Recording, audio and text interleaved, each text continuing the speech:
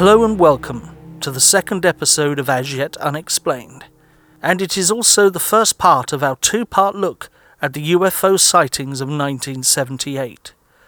In this six-part series, we will be looking at the stories behind some of the most famous, mysterious tales of the strange, paranormal, and unexplained. Two notable UFO sightings occurred towards the end of 1978, and is it possible that they are in fact connected? If you like what you hear, please consider liking, subscribing, or even writing a review on whatever platform you use to listen to podcasts. The Sightings of 78. Part 1. Valentich. 1978 is an often overlooked year, as few people see the importance 78 has to play in the world stage. Events such as the birth of the first test tube baby, the first cellular mobile phone, and the computer game Space Invaders are launched. The year also boasted, like many others, a far darker side, with events such as cult leader Jim Jones finally ending his People's Temple in Guyana with a mass suicide command. The serial killer David Berkowitz, son of Sam, is convicted of murder after terrorizing New York, and film director Roman Polanski flees to France hours before he is to be formally sentenced for rape and other charges against a child. All these things are the items of history that can be found in any or all history books. But there were two events in 1978 that stood out head and shoulders above the rest, and today precious few people are aware of them. October the 21st and December the 31st are two of the most important days in 1978, as well as two of the most important dates in the history of ufology. In my research, I can only find one sighting from the 21st, whereas the 31st has a plethora of stories to choose from. For example, on that date at 7:00 p.m. in Bayford, a Mr. and Mrs. Mason sighted a mysterious cigar-shaped object moving through the sky. The UFO had a long body with lots of tiny lights. In Carlisle, Cumbria, a silver triangle crossed the sky from west to east. Another triangle with a grey hue crossed the sky from west to east in Scotland, and another huge triangle was seen flying in the same direction over Hull in the United Kingdom. At 1:00 a.m. in Posada, Italy, a 3-meter in diameter glowing sphere appeared.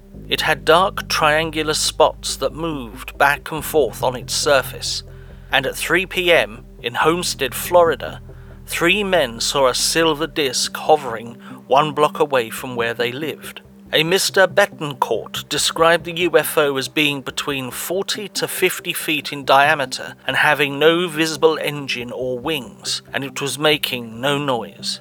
It hovered for about 30 seconds before flying off. And finally, in Zermatt, Switzerland, at 10:00 p.m., 2 witnesses observed a luminous round object over the Alpine glaciers, brightly illuminating the ice. All these sightings are scattered around the world, but for a small point in time, 2 specific encounters with the unexplained shared the same geographical location and similar traits. Although never officially confirmed as connected, could it actually be possible that in some way they are?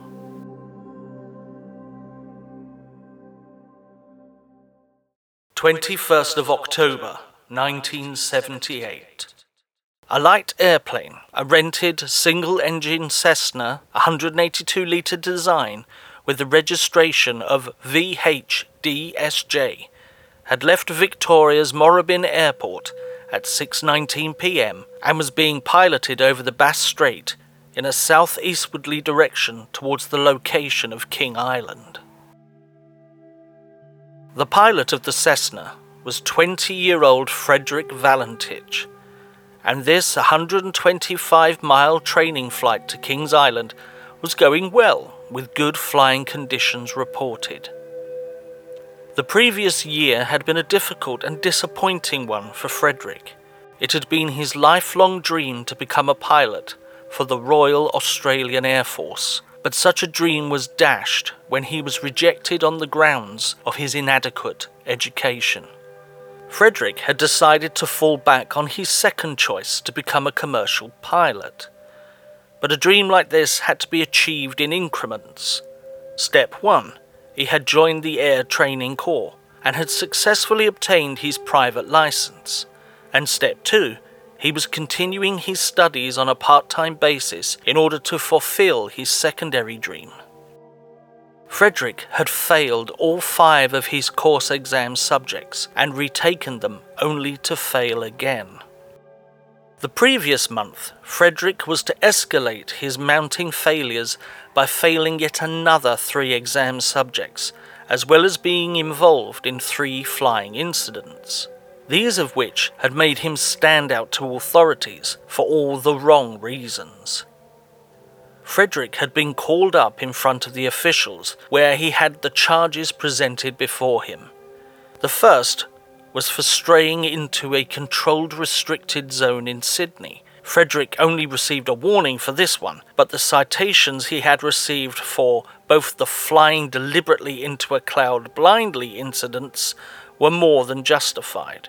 But what he did not expect was the impending threat of prosecution these last charges carried with them. The October the 21st, 1978 flight was Frederick's second solo night flight, as he had had a Class 4 instrument rating, which meant he could operate at night, but only in visual meteorological conditions. Conditions for flying were perfect until Frederick reported what he believed was another aircraft passing over him. He immediately relayed this event to the Melbourne Air Flight Service, asking if there was any known traffic below 5,000 feet, to which controller Steve Roby stated in the negative, an answer that would be repeated throughout their radio exchange. Well, he just made a standard position report over Cape Otway with an estimate for King Island. I think he said he was operating below 5,000, and that was it. Valentich continued to tell the controllers that something was indeed flying close to his vicinity.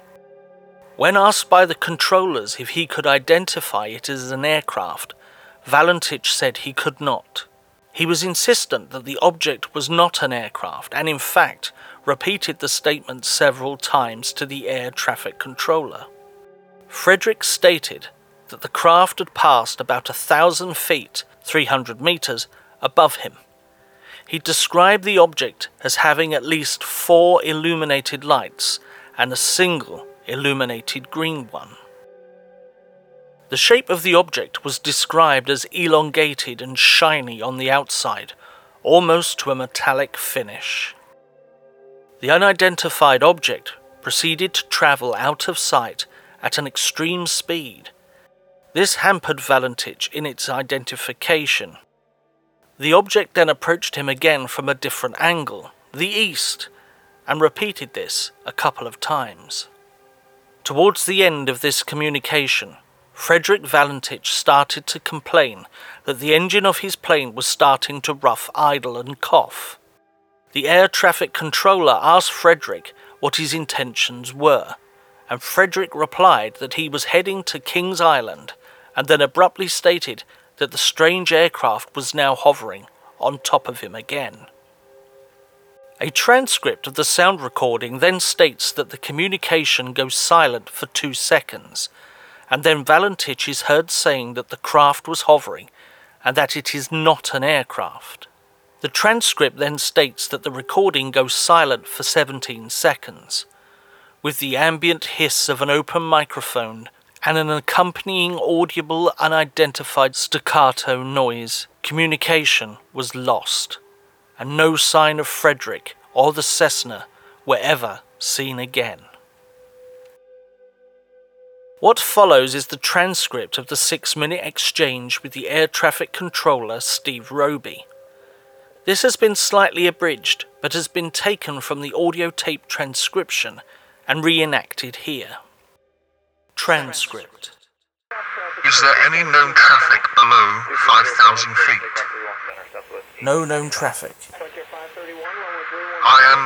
Seems to be a large aircraft below 5,000. What type of aircraft is it? I cannot affirm. It is four bright. It seems to me like landing lights. The aircraft has just passed over me at least 1,000 feet above. Roger. And it is a large aircraft? Confirm? Unknown due to the speed it's travelling. Is there any Air Force aircraft in the vicinity? No known aircraft in the vicinity. It's approaching, right now from due east towards me. Silence for 2 seconds. It seems to me that he's playing some sort of game. He's flying over me 2-3 times, at a time at speeds I could not identify.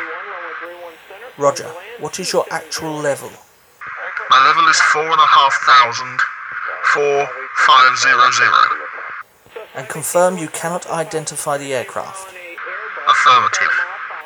Roger, stand by. It's not an aircraft, it's... Silence for 2 seconds. Can you describe the aircraft?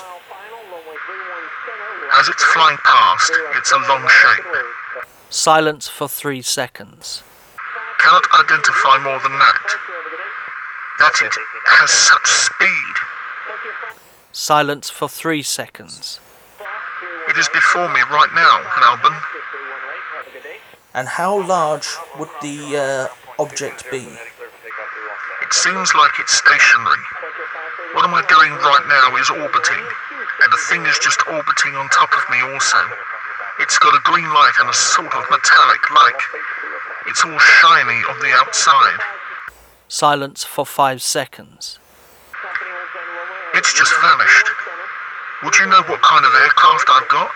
Is it military aircraft?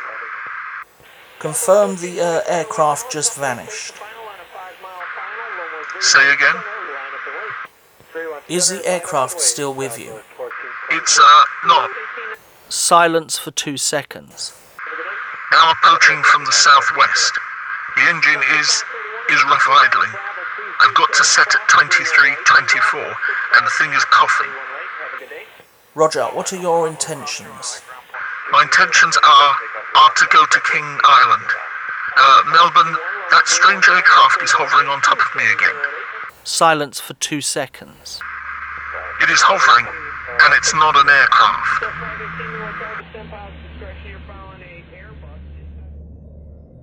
Just listening to him, I can still remember it distinctly. The way he was speaking to me in a broken communication, a form of hesitant communication. He definitely sounded as if he was under stress, and I could just picture him sort of in the aircraft looking around for this object in the sky.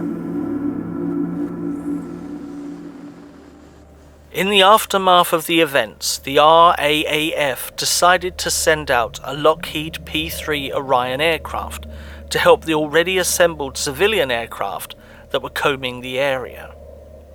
So that no stone would remain unturned, an additional ocean-going ship was also sent out on this extensive sea and air rescue or retrieval mission. An oil slick was soon discovered 18 miles north of Kings Island. It was initially thought to be fuel from the downed aircraft, but it was soon discovered that this had no connection to the events. It was with extremely heavy hearts that the civilians and officers involved in the search had to report that after their 1,000 square mile sweep of the locale, they had found nothing. Not a trace of Frederick Valentich or his plane. It was finally on October the 25th, 1978, that the search was officially called off. although any of the pilots that had heard the story would invariably keep an eye out for either wreckage or mysterious lights. The Bureau of Air Safety Investigation and the Department of Transport released their findings on the mysterious case in May 1982, 4 years after the incident, where they established that the reason for the disappearance of the aircraft was to be categorized as has not been determined. This general investigative term further explained that the incident was presumed fatal for Frederick. 5 years later, and a mysterious object washes up on the hot beach of Flinders Island. This object is a piece of an aircraft engine cowl flap. The Bureau of Air Safety Investigation brought in the expertise of the Royal Navy Research Laboratory to consult on this artifact. The conclusion to this investigation revealed that the cowling had been identified as coming from a Cessna 182 series, which would encompass a range of serial numbers to which Frederick Valentich's aircraft could have been included. Many theories have been hypothesized as to the reason and even possibly the motive behind the disappearance of Valentich. Some of these ideas are absurd and some require more investigation, but alas, we can only use the sources that have been made available to us. Therefore, a lot of conjecture has always been put into these stories to spice them up. A lot of these theories can be subdivided into 3 main categories, these being faked disappearance, accidental death, and finally, extraterrestrial encounters. In my opinion, it is sad to think that Frederick would stage his own death, and in truth, there is scant evidence to support this idea. In my mind, knowing my son, I was sure that he was encountered something very seriously, because he would never go on that radio and compromise his future career as a pilot. The bulk of the theory seems to rest on the small concept that Valentich gave 2 contradictory reasons for his fateful flight that night to Kings Island. On first inquiry, he stated that his intention was to pick up some friends, and his second version was to collect some crayfish from the island. It was discovered that both of these reasons were possibly untrue, as he had not made the appropriate arrangements and followed the standard procedures that were necessary to inform Kings Island Airport. Considering Valentich's record of not following procedure, it could be possible that either or both reasons are true, and he would have been appropriately reprimanded again for his disregard of the rules, whether intentional or not. The possibility of accidental death cannot be ruled out, as it was clear that Frederick was an inexperienced pilot. The evidence of this can be found in the fact that he had only managed to clock up a total of 150 hours of flight. Although not a reflection of his ability, the 150 hours clearly show that he had not been flying a plane for very long and lacked the experience of doing so. If it was not for the fact that he had had an inadequate level of education, one could argue that the 150 hours may not have mattered, as he could have taken to flying like a duck to water. But clearly this was not the case. I personally don't think that he fabricated his disappearance. One popular perception of the clues is that Valentich had become disorientated and was in fact flying upside down. I have a problem with this theory, as a simple piece of research will show that although a Cessna can fly upside down, sustained inverted flight will cause the fuel to leak and therefore will stop the fuel from entering the engine. The craft has 2 fuel tanks that are part of an on-off type of selector, and the fuel is gravity fed, although sometimes at low pressure a small fuel pump is used to aid the flow. This pump is also used to aid starting the aircraft, takeoff, landing, and also for switching to either of the fuel tanks, and is not used at all for any sustained period of time. Valentich would never have managed to sustain the flight for the length of time he saw the lights, and furthermore, he would have first observed the fuel leaking from the craft before he witnessed any strange lights. Another theory is that the area suffers from the optical malady of a tilted horizon, which in turn could have confused our ill-experienced pilot into overcompensating and sending the aircraft into a downward spiral, aptly named a graveyard spiral. This would decrease fuel flow, resulting in the rough idling that was reported to Steve Roby. But this does not explain the strange, mysterious lights. A further proposal to the accidental death conclusion is that the stationary lights that were reported were in fact the planets Venus, Mars, Mercury, and the star of Antares. I have been in a plane at night, high above the serene blanket of clouds, and looked out of the window at the visible stars. And that is exactly what they look like. The stars do not take on brand new characteristics once you get a few hundred or even 1,000 feet above the clouds. I find it incredibly unbelievable and an insult to any pilot who it has been suggested to that they have mistaken a star for anything other than a star. And anyway, this does not include the fact that he was being buzzed by a moving object in an almost cat-and-mouse type manoeuvre. It's approaching, right now from due east towards me. Silence for 2 seconds. It seems to me that he's playing some sort of game.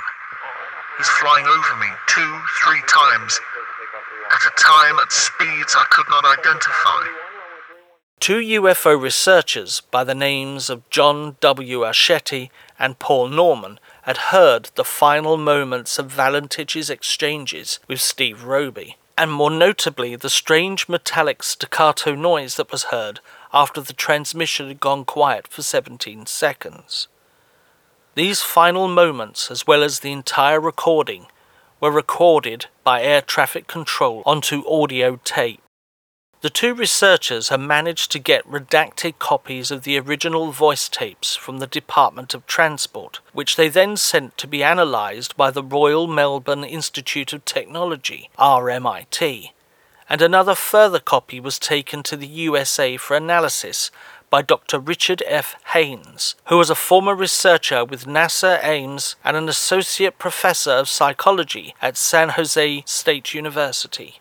After some time, the analysis results concluded that the sound consisted of 36 separate bursts of sound with distinctive start and stop audio pulses.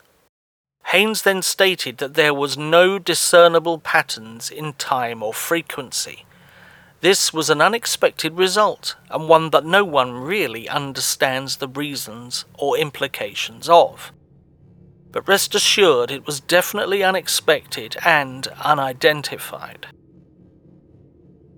After the reports of Frederick's disappearance were made public, many other individuals came forward with their tales of UFO sightings. These individuals have stated that they too had reported seeing an erratically moving green light in the sky similar to the green light mentioned in the Valentich transcript. A UFO group called Ground Saucer Watch have said that a photograph on the very same day by Roy Manifold depicted a fast-moving object exiting the water near the Cape Otway Lighthouse. Close study of these pictures reveal that they are not clear enough to identify the object, and UFO groups state that they show an unknown flying object of moderate size surrounded by a cloud of vapour or exhaust residue. The background story surrounding the photos is simple. Roy Manifold had set up a time-lapse camera on the shoreline to photograph the setting sun over the shimmering, tranquil waters. After the pictures had been developed, they showed a fast-moving object exiting the water. Manifold believes that the photographs were taken at around 6:47 p.m. This would place their capture at 20 minutes before Valentich reported seeing the object. On that night, I decided I'd go up in there outside the hut and take the sun setting and beautifully into the west. I took a series of photographs, about 6 in all, at around about 15-20 second intervals. And and that was it. Further analysis of the images by other UFO groups have led some to believe that the distance that the object had moved between frames, relative to clouds in the background, indicates that the object was travelling at a speed of around 200 miles per hour. They come back and they said, oh, there's definitely not a developing error. It's nothing to do with the film or the development of the film on the print, but they couldn't explain what it was and why it was there. It had already been established that Valentich was interested in the UFO and alien phenomenon, and would often collect news articles and features on the subject. It has even been stated that he had previously spotted a UFO moving away amazingly fast, and he had told his father his worries about what would happen if extraterrestrial craft should ever attack. I believe that he was involved with an extraterrestrial. Perhaps Valentich was trying to clock up additional hours of flying experience, or he could possibly have decided to look for UFOs and too afraid to admit it to the air authorities, and therefore lied and offered a more legitimate sounding reason. It could have been his inexperience that led to his demise, or alternatively, he could simply be living a new life somewhere else in the world. As it stands on its own, some people will be able to conclude this story in their mind with a degree of personal certainty. But please hold back on your decision until you have heard the rest of the story, as the disappearance of Frederick Valentich might not be as simple as previously thought. The worst things that might happen to him would have been being abducted by some unknown civilization, and possibly will take, we don't know how many years before we'll be able to see him again. In my heart, I do believe that one day I will see him again. In part 2, we will be going further and looking into the case of the Kaikoura Lights.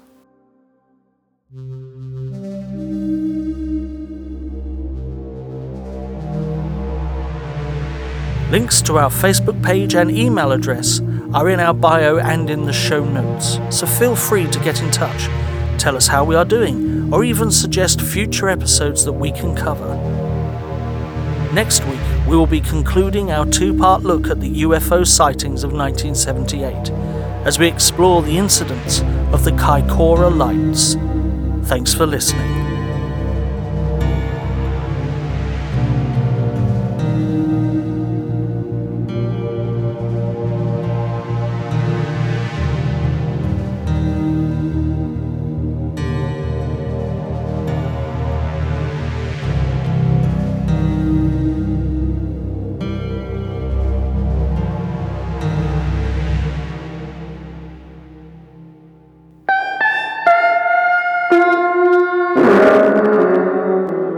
My name is Richard Daniels, and